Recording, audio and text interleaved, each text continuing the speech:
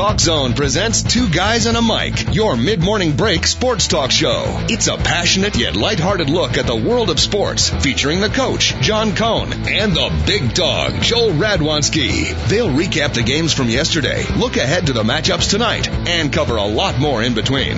Now, Two Guys and a Mic on TalkZone.com. Thank you very much, Mr. Announcer Man. Indeed it is. Two Guys and a Mic, Big Dog and the coach with our Wednesday version of the Sports Report here on the Two Guys and a Mic show. TalkZone.com. Got plenty to talk about today.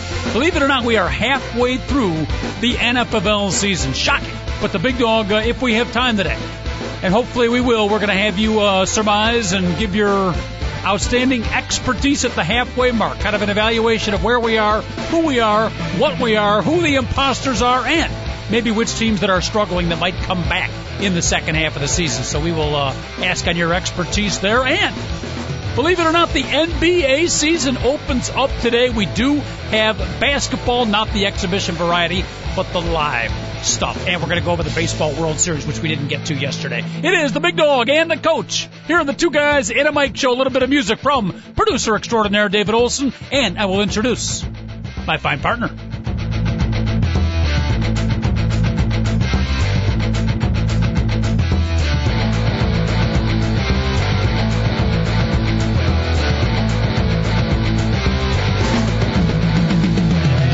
Much again, producer extraordinaire David Olson on the other side of the glass, taking your phone calls. Phone lines, as per always, open for your perusal. 888-463-6748. Coach and the Big Dog, a two-man team, but we love your phone calls.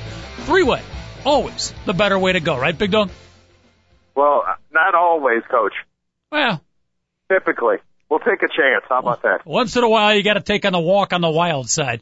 And speaking of taking a walk on the wild side, we got to put the sports just briefly in the back burner here, because I fully understand if people want the news of the day, you know, as much as I'd like to think that a couple of sports guys like you and me could bring it to them, we're probably not the number one, number two, or we're probably not even ranked in the top 25. Maybe we're like, you know, special mention when it comes to news of the moment when significant things are happening, but I know you, along with me, Big Dog, want to send our thoughts, wishes, prayers out to the folks on the eastern coast that got hit brutally by Hurricane Sandy.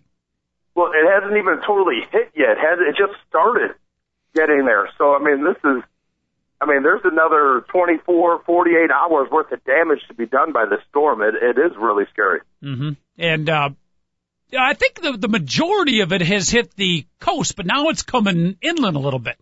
You know, areas like Virginia and Baltimore and Washington, D.C. are going to get hit.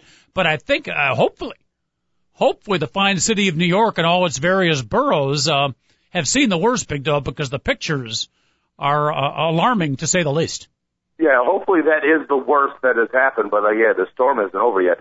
Some of that stuff, it just is a little strange to see, like, a city that crowded with a storm that big. You don't normally see that stuff. You normally see, like, coastline and all this other stuff. Yeah, and that dark. I thought that was some of the most alarming, most stark pictures where, you know, you saw the floods coming in and the water. And, you know, we'll talk about the reporters. These people are, you know, part crazy and part I have the utmost respect for them, probably more the latter than the former. But when they panned the city of New York at like 9, 10 o'clock at night, when normally the lights are shining brightly, Big Dog, and it was like 75% dark. That image spoke a lot. Also, the attitudes of New Yorkers spoke a lot, because somebody like came out and said, I heard Staten Island was ruined, and they were like, no, it wasn't. They're like, oh, that's too bad. So, they're rough. It's never too soon in New York. They already start with the jokes on it, and I'm not joking about that. They're already over it in New York. They're like, oh, yeah, it wasn't that bad. All you people complained down in Miami. That wasn't so bad. They're rough up in that. I don't know about that. That might be the attitude of a few. So there is a borough versus borough rivalry. Is that what you're alluding to? Like, we're tougher than you? Without question, there's borough versus borough rivalry. You got all the uppity Manhattan people, and then you have, people in the Bronx talk about, well, we're the real deal, and plus the Yankee Stadium is here, and in Brooklyn, anybody from Brooklyn thinks that, they're a little bit more special than anybody else. If you live on Long Island, you are more special than anybody else because you can afford to live on Long Island. Mm-hmm. You know, it's one of those deals, Coach. Yep. Nobody going to be taking the subways for a while. Yes, David. The storm has been downgraded. It's obviously just a storm now because it has moved inland. Mm-hmm. Right now, it's covering all of Pennsylvania, all of West Virginia, a portion of Kentucky, all of Ohio, Michigan, and Indiana. Is that Chris Christie or the storm you're talking about? Yes. Hey, ho! All right, well, that's good news, Big Dog. That's good news. So hopefully we have seen the worst, but you know what? The worst was bad enough. As tough as you make the New Yorkers out to be, that's going to be a long recuperation. And I know the New York Stock Exchange probably down for at least a couple of days, which is the rarest of rare. It's going to be that long before they get it back up, Coach? Well, it ain't opening today. I know that they had 3 feet of water. 3 feet in the stock exchange yesterday. At least that's the report I heard. Holy cow. That's amazing, Coach. That really is amazing that there's that much. Okay. Yeah, so we will see. The NASDAQ and the New York Stock Exchange will open tomorrow. Tomorrow. It's back up and running. That's back at it. So all those stock holdings you got, Big Dog, I know you had a couple of big trades you were thinking of doing right after the show. Hang on to those puppies for 24 hours, okay? Yeah, no problem. No problem. 888-463-6748, the phone number, Dog and the Coach, talking sports as we always do here on the Two Guys at a Mic show. And Big Dog, you know, doing a 1-hour show is tough. It is extremely limiting, especially when you got a domineering, strict producer like David Olson that makes you keep on track. It's very, very tough and difficult to get off a little bit. But yesterday, we were so entrenched into the NFL and the football games for the weekend that we really gave very little love, and I want to do that now, to the conclusion of the 2012 baseball season. I know you're a big baseball guy and you got thoughts on it, but the San Francisco Giants, I'll let you wax poetic, but just an amazing run. Yeah, the Giants with a phenomenal run, winning their second world title in 2 years. And yeah, for a little bit, I was like, you know, this kind of legitimizes them winning the title in 2010 because that may have been the worst team to ever win a World Series title. Either them or the 05 White Sox or the 06 Cardinals. But recently we've had some really mediocre teams win the World Series. Yep. And this great season, which had so much, basically drama throughout it, comes down. The playoffs have been phenomenal. Then the World Series ends up being a dud. So at least the clinching game was an extra inning win for the Giants. So at least Game 4 had a little bit of excitement in it. But any idea you're hooked into the odds makers a little bit more than I am? Any idea if you would have bet at the beginning of the series, Giants 4-game sweep, what the odds would have been on that? That would have been the least likely one. Detroit sweep and probably would have been the second least likely one. I would have to say that been about 100 to 1. 100? Probably. Yeah, but they would only pay out at about 75 to 1. I was going to say, I don't know about 100 to 1, but maybe I would have guessed like 50 or 70 to 1, but either way, absolutely shocking. And you're right. It's been a trend where these non-dominant, non-sexy, non-star-powered teams are finding ways to get on a roll at the end of the season and win championships. And the Giants 2 years ago and the Giants this year are perfect examples of that. Yeah, and it might seem cliche, but the whole one game at a time. Well, if you get into the tournament, I mean, the Tigers, the 88-win Tigers, you know, basically had home field advantage against an American League East team that would have been a wild card that had 8 more wins against them. You know, it's so jacked up the way that this whole system is that if you can just get in, Coach, even if you say it's stacked against you, don't even worry about it. Win 3 out of 5, win 4 out of 7, win 4 out of 7, and you're world champion. And it's not that hard to do. Let's face it, to win 3 out of 5 games, if you're the 8th best team in baseball playing the best team in baseball, you have the utmost confidence that even you're the 8th best team, you can win 3 out of 5 games against the top team. And as soon as you win that first series, you know, it's no hold bars. We've seen these teams just get hot after winning the first round and then are unstoppable. And obviously, it looked like the Giants and Tigers were both of those teams, and we're going to get both of them collided in the World Series. We're going to get 6 or 7 games. No, we got the Tigers absolutely quiet. You know, the Tigers lineup, Coach, it was brought up in Game 4. that is not a very good lineup.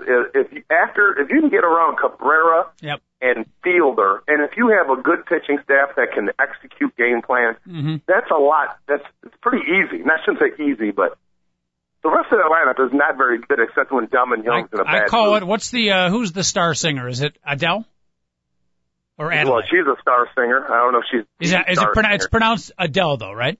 Yes, it is. I call it the Adele lineup because it's successful, and the end result is, great success, beautiful music, but it's a little trended. How do I gently put this around the middle?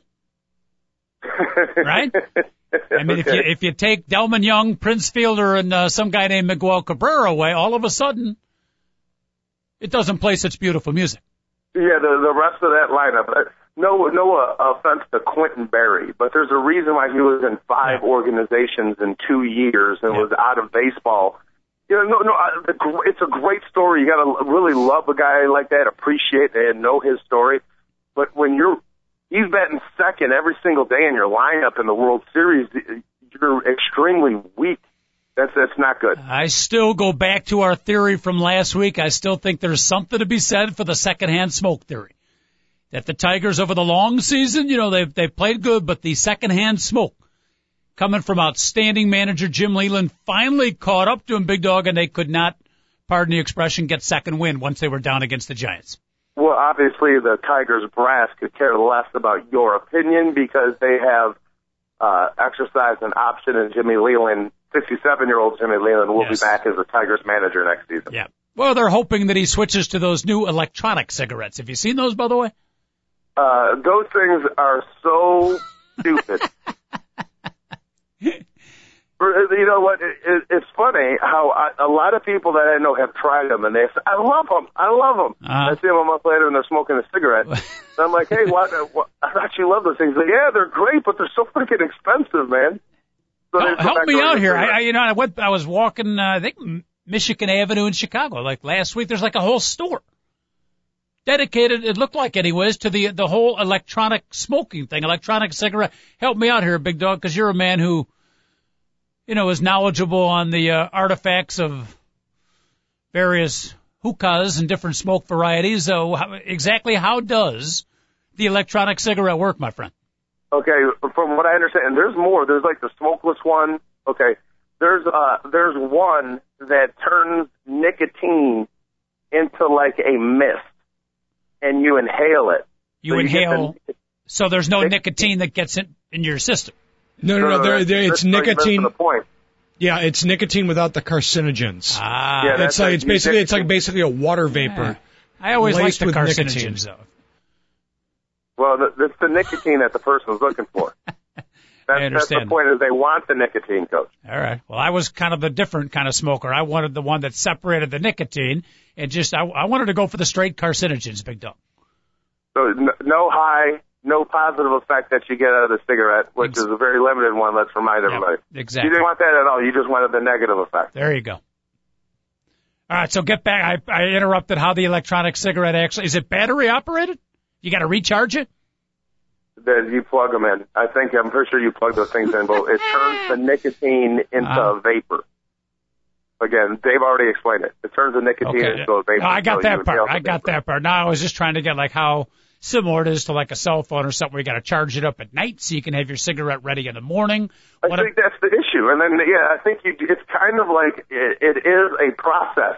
It isn't just like you pull it out and it's an electronic cigarette. You got to So you could be at a big business meeting and all of a sudden, beep, beep, beep. Please turn off your cell phones. That's not my cell phone. That's my cigarette. Thank you very much. What is the most popular brand of electronic cigarettes? I have no idea. Okay. Thank you very much. But all right. So you are diffusing my Jim Leyland secondhand smoke as the reason the Tigers couldn't find another gear in the World Series. The 1931 A's were the best teams ever. They all smoked and drank in the dugout. The 1908 Cubs, the greatest team ever in the history of baseball. You can look it up. They would smoke in the dugout, cigars, all kinds of stuff. So I would have to say no, that doesn't affect them whatsoever. I'm still amazed, Big Dog. I've been working with you. We are family pirates. What about them, Coach? No, they never smoked. Dave Parker smoking in the dugout. Are you kidding me? That was the biggest. that team had an issue with smoking many different things, not just in the dugout and not just tobacco. Yeah, they were family in more ways than one, huh? Oh my goodness, you would. I mean, the Grateful Dead wouldn't party with the We Are Family Pittsburgh Pirates. Hey, don't start passing bad rumors around. One of my favorite second basemen of all time, Davy Cash. I think I still have his baseball card. One of the few I haven't given away. But, Big Dog, you continue to amaze me during the conversation here. You know, I've been with you close to 10 years if you count the radio show combined with the internet show here. And so I sometimes almost take you for granted. Almost, I said. But, you know, others, you know, might just hear him passing. But what I'm talking about is you throwing out, like, you know, the 88 Tigers and the 1931 A's. The fact that you know which teams were in World Series in which particular years off the top of your bald noggin is truly amazing. I just want to let you know the 88 Tigers truly disappointed. They had just won the American League East, and they came back that next year. They were horrible, Coach. They couldn't get anything done. How do you remember this stuff? That's what I'm trying to say. Well, the 31 A's are one of the great teams of all time, Coach. Mickey Cochran, who could forget Lefty him? Grove, Al Simmons. I mean, that was a good team, Coach. Let me just for the heck of it, I'm going to go 1994 World Series. Who played?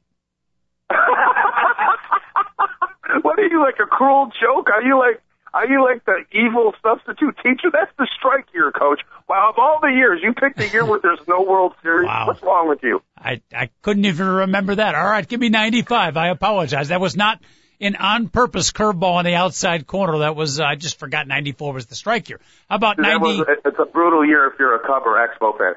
95 was easier. The Braves finally win it, but it doesn't really count because it's only a 144 game regular season. They beat the Indians 6-2 in the World. I mean, in 6 games in the World Series, and David Justice hit a home run to beat the Indians 1-0 in Game 6.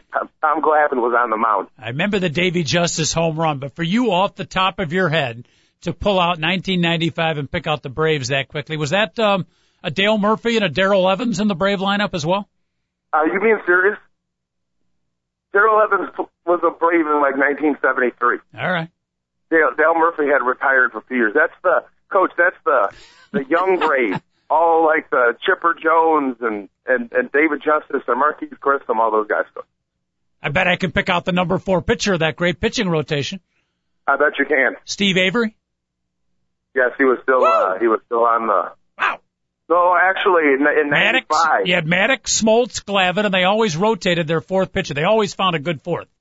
Yeah, and I think in 95, Denny Nagel was there by then.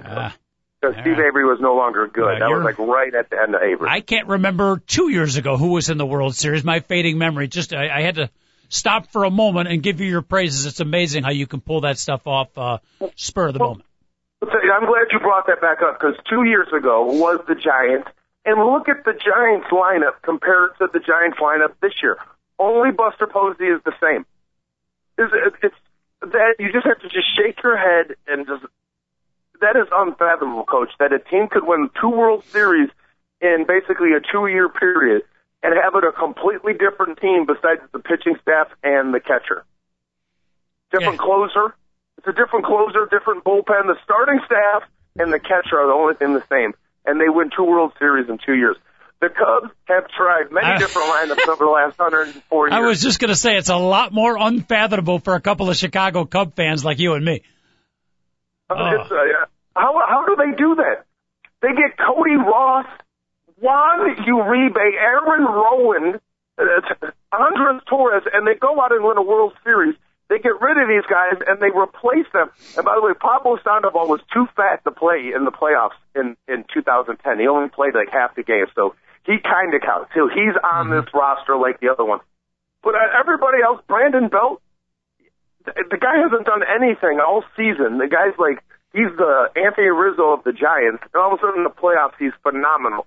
I don't understand how so many teams like the Cardinals or the Yankees, the A's, and the Giants now, it just seems like no matter what they do in the regular season, if they get in the postseason, watch out. They're so much better than they really. All these organizations, Coach, seem to always win, seem to always have players that you don't expect to play well, play awesome. Yet the Cubs always have the biggest superstars, and they can't do anything. So talking about, like, in a whole general respect, a lot of stuff you normally see happen this year, and then obviously you get your unexpected, like the Cardinals and the Giants, who you just scratch your head and are like, how are these two teams in the National Championship? I don't want to spend too much time lamenting because nobody wants to hear the cries of us Chicago Cub fans, but let me just say you're absolutely correct. And a team like the Giants winning 2 out of 3 years just kind of rubs a little salt into a 102-year wound that we all have. Now, let me, you mentioned Pablo Sandoval. He got the MVP award. I was a little bit surprised with that, Big Dog. I thought it was going to go to Ryan Vogelsong. I know Kung Fu Panda had the big first game, had a couple other hits, but I thought Vogelsong was going to get MVP. Your thought? Well, it was a sweep, and all the starting pitchers had a pretty good game for the Giants, so to pick out Ryan Vogelsong was a little bit better than this guy or that guy. Sandoval set the tone. I mean, to hit it off of Verlander and the first 3 at-bats, and basically, I mean, like, really, in the 4th inning of Game 1, you were thinking, wow, the Giants are in control of the series if they're going to beat Verlander Game 1. Yeah, and that totally changed the whole entire series, but they picked the correct MVP in Pablo Sandoval. Okay, good call. Big Dog and a Coach with you here on the Two Guys at a Mic show, a little sports report concentrating on baseball. We didn't get to as much of it yesterday as the season came to a close because of our football recap, all the NFL games. If we get to it today, Big Dog, we'll definitely do kind of a mid-season, sort of mid-season in the NFL and give a little who's up, who's down, and more importantly, who might change around second half of the season. But want to finish off with some baseball thoughts here. And again, you talk about the Tigers' frustration. I thought, their final at bat. So what was it? The 8th and 9th inning. Jeremy Affeldt was outstanding. Sergio Romo was outstanding. But as good as the relievers are, Big Dog, there were some really, really bad at bats by the Detroit Tigers. The exclamation mark was that 8th inning when Cabrera, Prince Fielder, and Delman Young, I think, all struck out, and they struck out. And their strikeouts and then their strikeouts. Those were bad strikeouts. They look like Corey Patterson and Sean Dunston circa 1990 and 2000 for the Cubs. I'm pretty sure you're talking about the 7th inning. Yeah. The game ends with Miguel Cabrera at bat. Yes. The worst pitch. Well, even that pitch. Roma, the worst pitch he threw the whole entire playoffs was the one he got Miguel Cabrera out to win the World Series. It was an 89-mile-an-hour fastball that went right down the heart of the plate to a Triple Crown winner in a 1-run game. And the Triple Crown winner didn't pull the trigger. Didn't even swing. I mean, that's the kind of pitch. Romo was celebrating, looking like a hero, but that's the kind of pitch if Cabrera hits it out. People are saying, what the hell was he throwing a fastball to? You had him working on the outside corner. Why would you give him a fastball? You're absolutely right. The final pitch was symbolic of the whole frustration. Yeah, no doubt. And all of a sudden you have to look at that goofy, at first I'm like, what are you doing, Sergio Romo? And then it bothered me. And then he's so good and he moves so gracefully, you kind of get into it. And then he does it for way too long, and then he gets to the uncomfortable part again, Coach, with Sergio Romo's his celebrations. He's an odd duck. And have you noticed the licking of the lip? Yes. Have you noticed that? Yes. He licks his lips while he's looking at the batter. I'm going to tell you this straight up right now. I was typically emotionally stable when I played. You start licking your lips at me, Coach, it would have thrown me off. It would have personally, I would have had to step out of the batter's box. Yeah. He's flirting with me, umpire. That might be part of the reason for his success. Who knows? I mean, he was overall, he was the MVP of if you want to, take the playoffs as a whole. I don't think he blew a lead at all. I think he, closed out just about every game, saved about every game, and most of those, Big Dog, were under intense pressure. 1-2 run leads, final inning. I'm surprised that they don't actually have an MVP of the playoffs type. Yes. They should. I know they have the NLC. Since they don't have one technically for the divisional series. I think it would be kind of cool if they had a whole MVP of the playoffs. I think so too. If it was, I would go. Boy, it'd be close. Vogelsong 1, Romo 2, Buster Posey 3, Sandoval 4. Buster Posey didn't hit a lot during the series, but he is an incredible baseball player. And if you look at baseball under the age of 25, that's another story that we have out of this season. Was this is the year of the phenom, because Bryce Harper, everybody all heard about how great he was going to be. Maybe his numbers weren't incredible, Coach, but he hit 285 with 18 home runs as a 19-year-old. So the kid is absolutely legit. And he did things like steal home and throw people out at home that just left your eyes, coming out of your head. And he isn't even by far the best, youngest player in baseball, because Mike Trout is the best young player in baseball. Buster Posey's just around 25. He's right there, 24, 25. Mm-hmm. There's a couple great young players in the game right now in baseball. No question about it. Buster Posey, I had mentioned to you how unemotional he is in victory celebrations. And Sergio Romo's all fired up, and, and Romo, after each of the big wins that the Giants had, he would come up and Posey would just high-five him like it was a regular season win and kind of diffuse Sergio Romo a little bit. But of course, after winning the World Series, when Cabrera takes that final pitch, Posey flips off the mask and he's a lot more exuberant. But if you notice, when the catcher and pitcher ran towards each other after Romo did his pretty cool fist pumps, he does 3 or 4 of those. That's kind of his tradition. Normally, it's the catcher, the pitcher jumps into the catcher's arm or the catcher jumps into the pitcher's arm. I don't know if you noticed this or not, Big Dog. Neither of them knew quite what to do. It was almost like when you go to handshake someone now and one guy's going with the fist bump, the other guy with the handshake. There's that uncomfortable. Yeah. Well, they both kind of ended out diving into each other, but nobody caught the other guy. It was a humorous, if not somewhat uncomfortable moment. Yeah, you know what? I would like to have to deal with that. Yes. Not knowing how to hug or squeeze. We'd like to see some Cub players in uncomfortable moments like that, huh?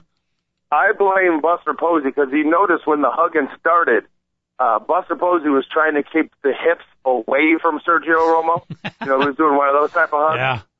And Sergio Romo was trying to make he was sure he was getting the whole entire body squeeze type of hug. So that Buster Posey thought he had a situation when he got run over by somebody at home plate and broke his leg. Sergio Romo trying to give him the hug at the end of the game was a little uncomfortable also. It's late because Halloween is tomorrow. And if anybody has candy corn, by the way, I have an incredible taste for candy corn, but nobody has purchased it yet. My wife got the candy for this year's trick-or-treating, no candy corn. I've got the taste, Big Dog. So if anybody's in the Morton Grove area, wants to stop by our studios here, 5601 West Dempster Street, and bring me up a little candy corn, I would appreciate that.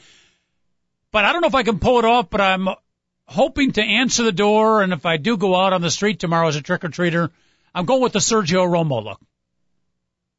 What do you think? You know what? He looks just like Fidel Castro. Ooh, I might be able to find it. Fidel Castro had one of the great arms of the 1950s. Yes. And he basically couldn't get a shot in America and got upset. Started communism, went with the Russians and communism, never played baseball again. Well, something tells me that that's maybe one of Fidel Castro's grandchildren out there. Interesting. Yeah, very few people know Fidel was a pretty talented baseball player. Couldn't go well to his right, and he had a weakness for the curveball, Big Dog. And that's what did him in. A weakness for margarita pizza, too. Yeah, that too. But just think of it. If he could have had a batting coach at a young age that would have taught him to lay off that curveball that slides away on the outside and maybe get a little closer to the plate and work on going to his right, who knows? Cuba could be a much more fortuitous country at this point. The Italian mob might still be down there making a fortune. Absolutely. Little things like that can happen. 888-463-6748. The phone number, Coach and the Big Dog. The other Halloween costume, David, I haven't seen rankings of what's selling or not, but I would think that the undecided voter, and I don't know how you dress up, and Big Dog, you might have some suggestions here, but I would think, David, with the elections coming up, that the undecided voter would have to be one of the more popular costumes right now. If it's not, it should be. Or the ballot box. That's not, that's a little more.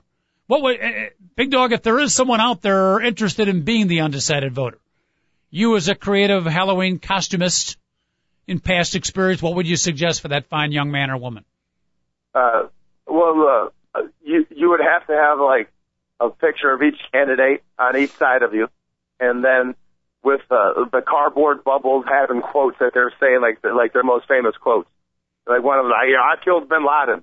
And the other one is, I'll give your money back to you, that type of stuff all over the place. Interesting. How about a giant question mark in the middle of their body with the pictures on either side?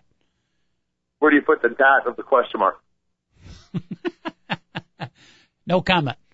Okay. No comment. We'll go back to Fidel Castro and not hitting the outside curveball if you're going to go that route. But I would think I'm also thinking of going as my least favorite Chicago Bear, Jay Cutler. I'm just thinking of a Cutler jersey. If I can find a foam finger with the middle finger extended and just wear a Cutler, and I would sit down at a Halloween party, Big Dog, and anybody that would sit down next to me to start a conversation, I would just get up and rudely walk away. That's not a bad idea. It's not bad. Yeah, Do they make a foam finger with the middle finger extended? And if there's somebody that lets somebody into the party that doesn't belong, you need to run up to that guy and bump him in the back and talk a bunch of smack about him and walk away. Absolutely. After a couple of cocktails, I can tell a few strategic people to bend over a little bit. I can get in the, forget about the shotgun formation. I'll go right under center and take a few snaps. Might be the hit of the party. By the way, I will make sure that when I do take the snaps directly behind center, David's giving me a strange look here. I promise I will not be wearing the middle extended finger at that point. That's good to know. All of us are happy about that. Thank you very much. All right. Now I had this in my notes too, Big Dog, and this is where we get to the X's and O's here. Big Dog and a coach breaking down a little baseball in the World Series here one day late as we went over all the football yesterday. But here's a little thing that cost the Detroit Tiger the game. The importance of the mental part of the game. What I'm talking about is the winning run that Ryan Theriot scored on the base hit by, was it Angel Pagan? Angel Pagan, Coach. Angel Pagan. All right. First of all, it's the top of the 10th. The one run is obviously. I didn't see the play, though. I didn't see the play at this point. Oh, you didn't? All right. Well, Peyton Manning had the ball. It was a base hit to center field, but it could have been caught. It could have been caught with a really good effort. I don't even know if he would have had to dive, but you could tell the center fielder for the Detroit Tigers, Austin Jackson, right? Jackson. He was not thinking before the play, hey, top of 10, runner on second, I cannot let a tweener fall. Even call it a 75% base hit, 25% not. One of those base hits that during a regular season you'll probably let fall. You've got to have in your mind before the pitch, if it's close, got to go get it. If it's close, got to go get it. Well, we hit a base hit. And again, 80 to 85% of the time, maybe 90% that fall. In that situation, though, you can't let it fall. And the key, Big Dog, is your mental thought process before the pitches. If you've got that thought before the pitches, then the ball's hit, boom, you're on it, and you're going to make that diving play, and Ryan Theriot doesn't score. If you're not thinking before, now you're sprinting and you're sprinting towards the ball, and your normal instincts took over. It's exactly what happened to Austin Jackson. He stopped and let the ball drop. The mental preparation for players before each pitch, so critical. It might have cost the Tiger a World Series game. That is one of the most critical things. You have to set up every single situation before every play, and it's only a matter of time before, if you don't do that, you're going to get burned by it, because you play so many different plays throughout the course of the season. And you're exactly right, Coach.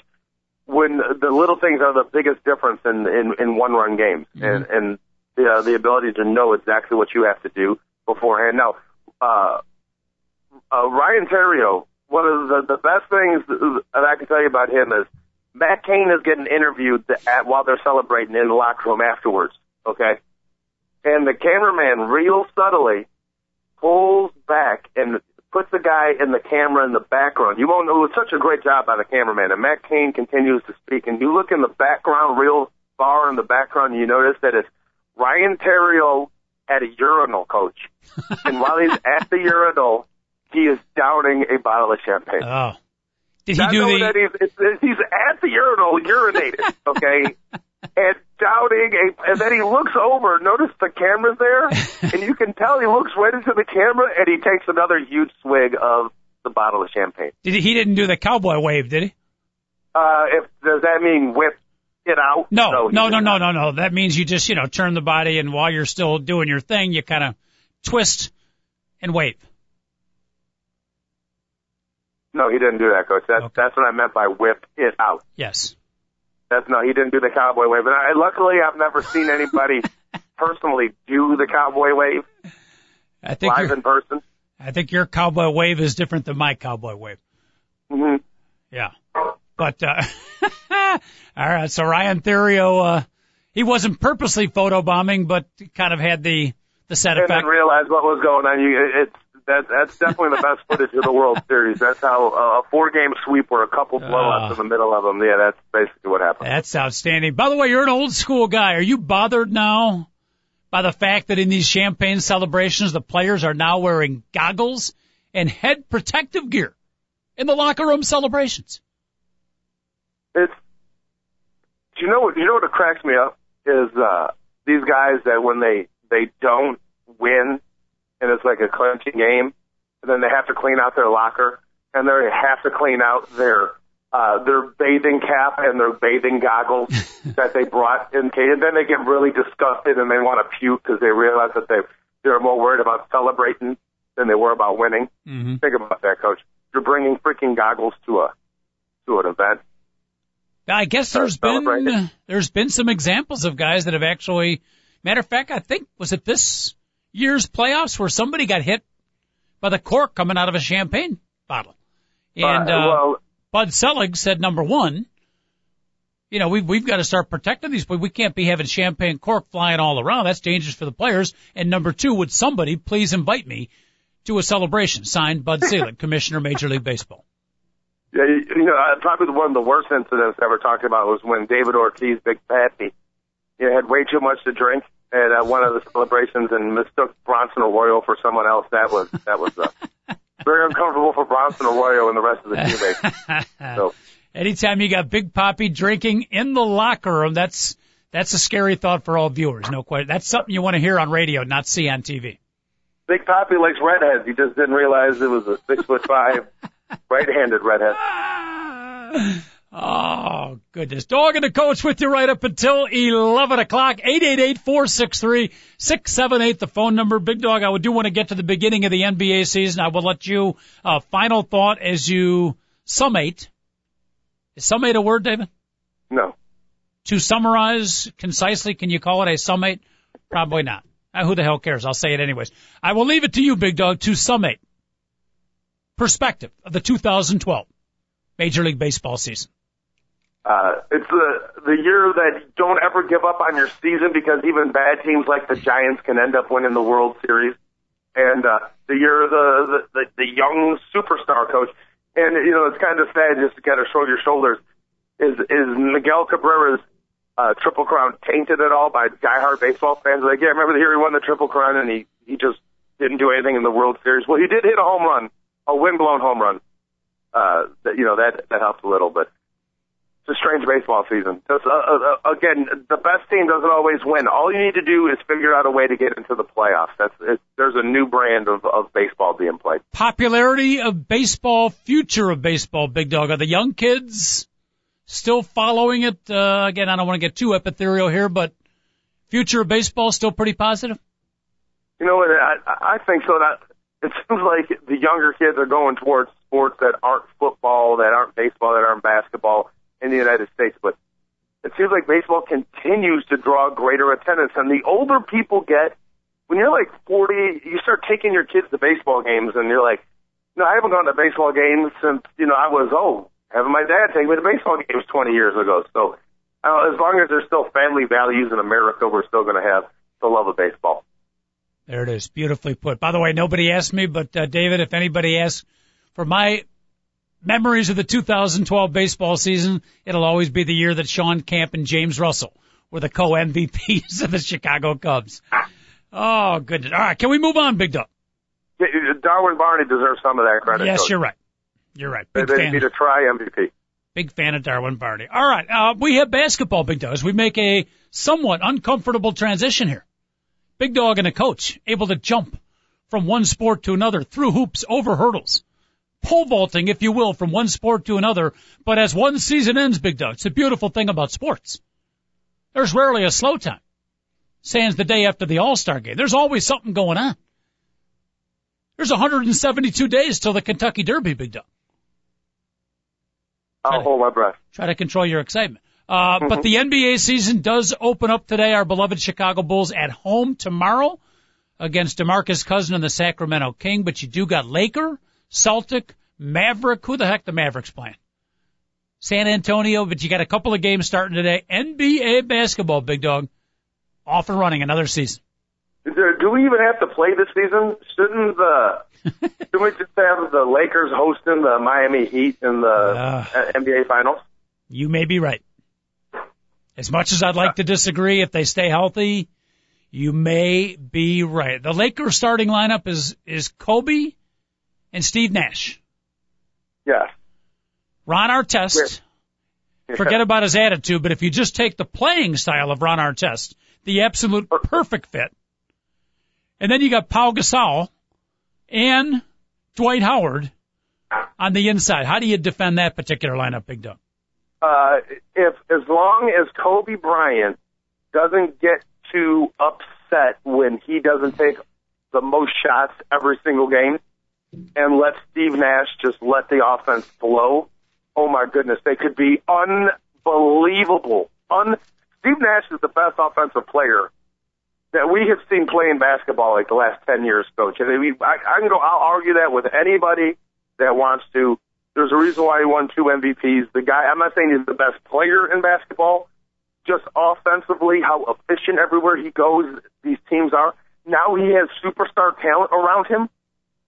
This is like, and by the way, the guy's an absolute workout freak. He eats right, he lives right, exercises all the time.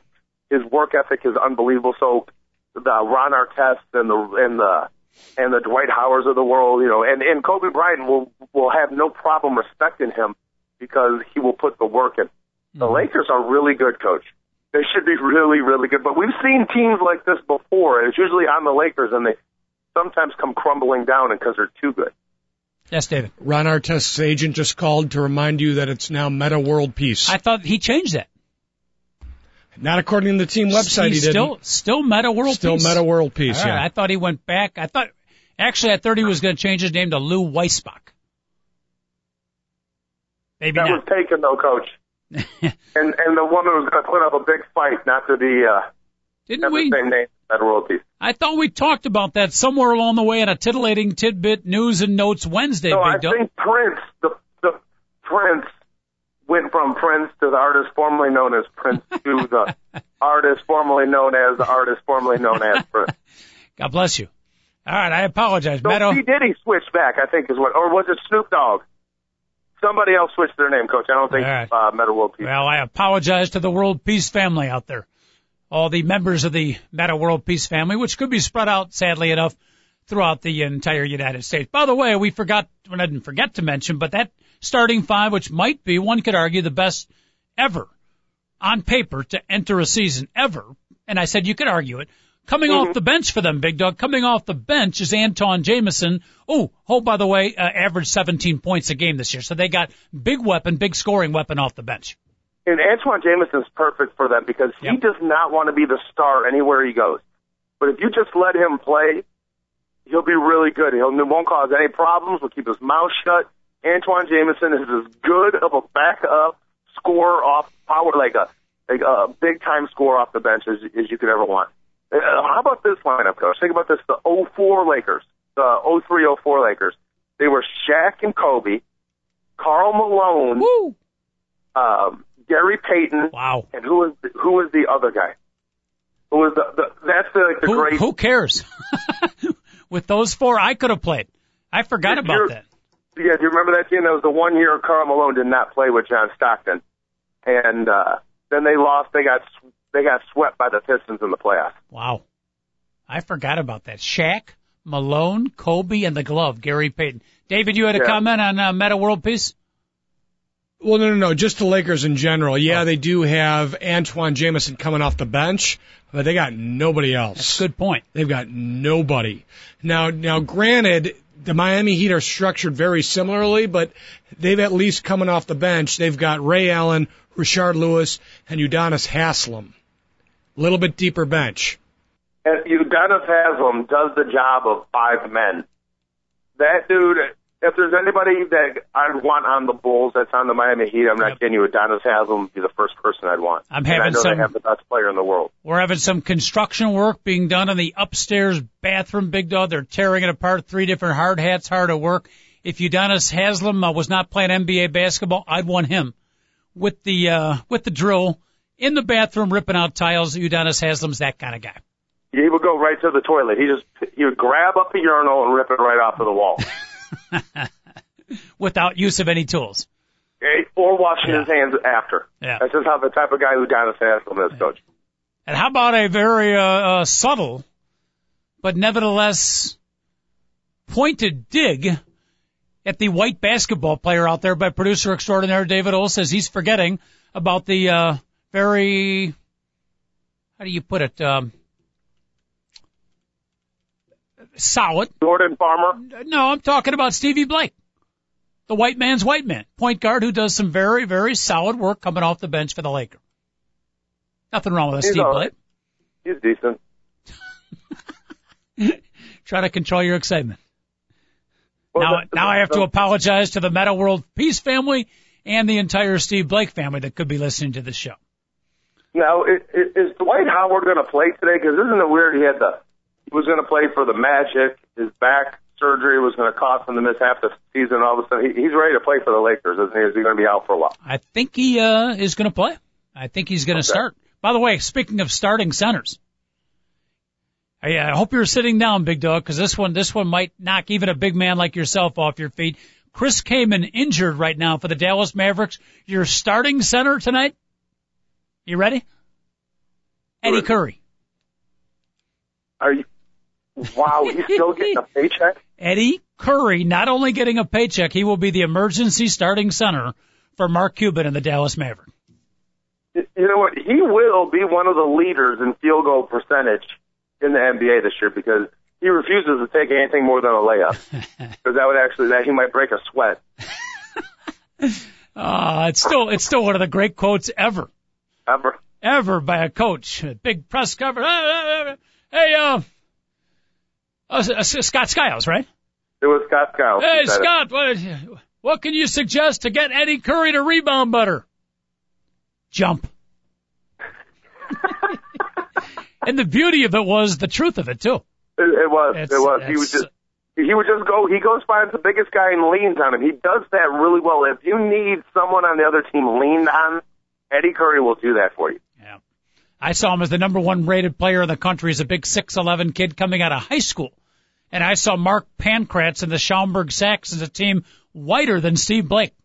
I saw them shut him down pretty much one-on-one, and I knew at that point that the Eddie Curry NBA career was going to be a ultimate disappointment.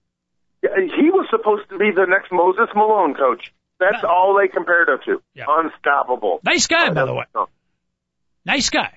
No bad attitude, hasn't gotten in trouble. Very nice guy. Just does not have the fire in the belly, the heart, or any other body parts to play NBA basketball. All right. All right, so your point is pretty well taken. Is it going to take some of the enjoyment away from the NBA fans out there, Big Dog, that you've got 2 teams as prohibitive a favorite as we've ever had in the NBA? Yeah, because if you think about it, who is going to be the teams that knock off one of these teams? Is it the Thunder that, were the West champion last year that still have 2 awesome players that are trying to figure out how they're going to play with losing their third man in James Harden? Is it going to be the Celtics who had Ray Allen go from the Celtics to the Heat, and all of a sudden the Celtics are talking about, you know what, the rivalry's back on. And don't forget, the Celtics played the Heat pretty tough in that playoff series last year. And think about who's the other team that can knock off like teams like the Lakers or the Heat, and it's the Chicago Bulls. But the problem is our best player is supposedly having a heroic comeback from ACL surgery, but when he comes back, are the Bulls going to be good enough to actually push the Heat, push the Lakers? So it's really strange to think about the teams that can compete with those teams. There's only like 3. Is there anybody? I guess the Spurs always can because they're Greg Popovich, Timmy Duncan, and all these guys. If they stay healthy, technically they can play anybody. But besides those 4 teams, is there anybody in the NBA that could possibly play with the other 2? There are scenarios. I'll throw a couple of Eastern teams that could rise to the occasion. One is the Indiana Pacers.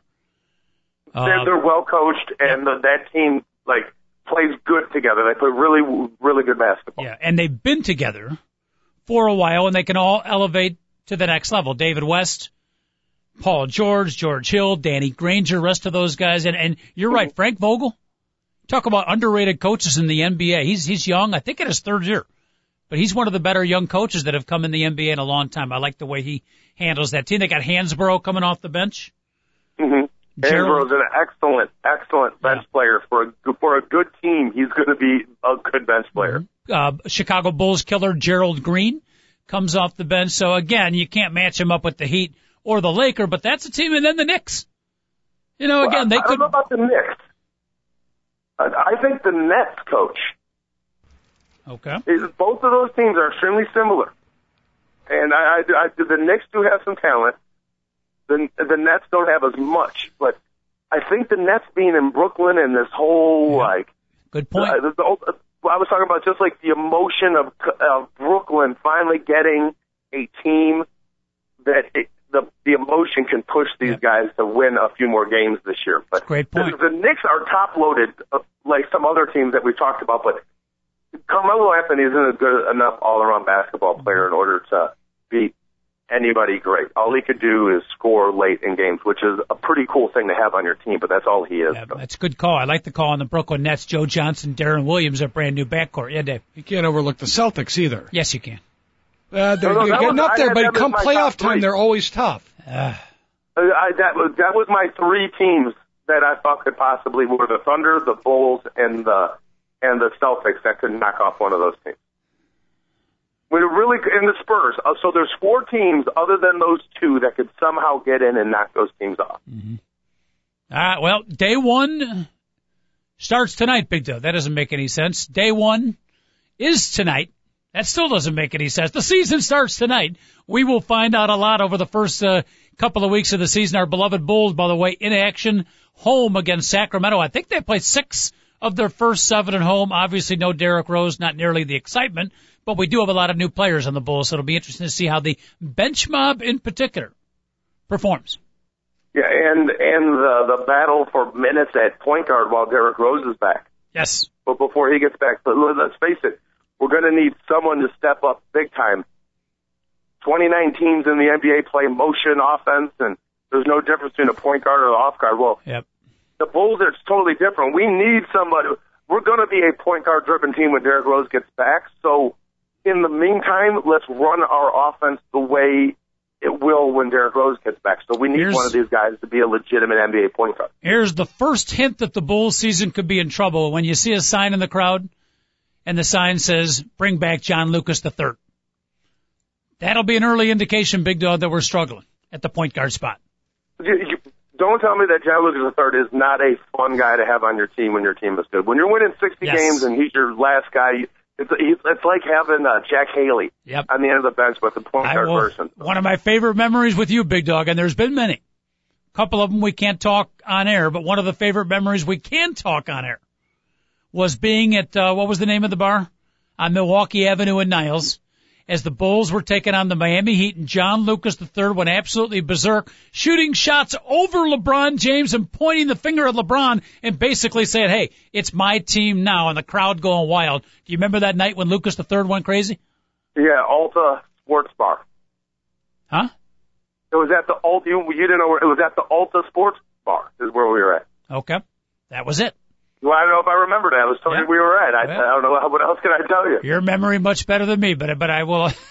John Lucas III dominating LeBron James for a brief moment in time. We had to make up for getting jumped over by LeBron James 8 days earlier. Hey, it's my team now, John Lucas III. All right, Dog, we got to wind it up. And again, now we started the show, and let's end the show by passing our thoughts on to the folks on the East Coast that have been hit so brutally by what they're saying. Big Dog is arguably the worst storm to hit the United States ever. Wow, that's a bold that's a bold statement, Coach. Yep. So hopefully Best of luck to everybody out there. Heck yeah. Hopefully the folks out there will be safe, and I'm glad to hear our official weatherman, David Olson. Actually, he's not official man, but we're too cheap to pay for an official weatherman, so he takes that place. Has said that it has been downgraded at least a bit. So there's still some bad stuff coming. The worst is over, and Big Dog, it will hit the city of Chicago. Now, today, around the lakefront where you are known to wander around, it might get up to... Yeah, I'm going down there immediately. I already have people calling me to help them get their boats tied down and get them out of, like, all types of stuff. Yeah. So I have all types of stuff to go right now. Head down to the DuSable Harbor. I believe that's where many of the boats are. But be safe and be careful. I need a co-host for tomorrow, okay? Yeah, I'll do my best, Coach. I'll try not to go in. All right. Thanks for listening, everybody. We much appreciate it. Big Dog and the Coach back at you tomorrow. Have a great day. 10 o'clock, we're on tomorrow. Don't be late. Best part of the show is the first 28 seconds. From there, we tend to go downhill. Have a great day, folks.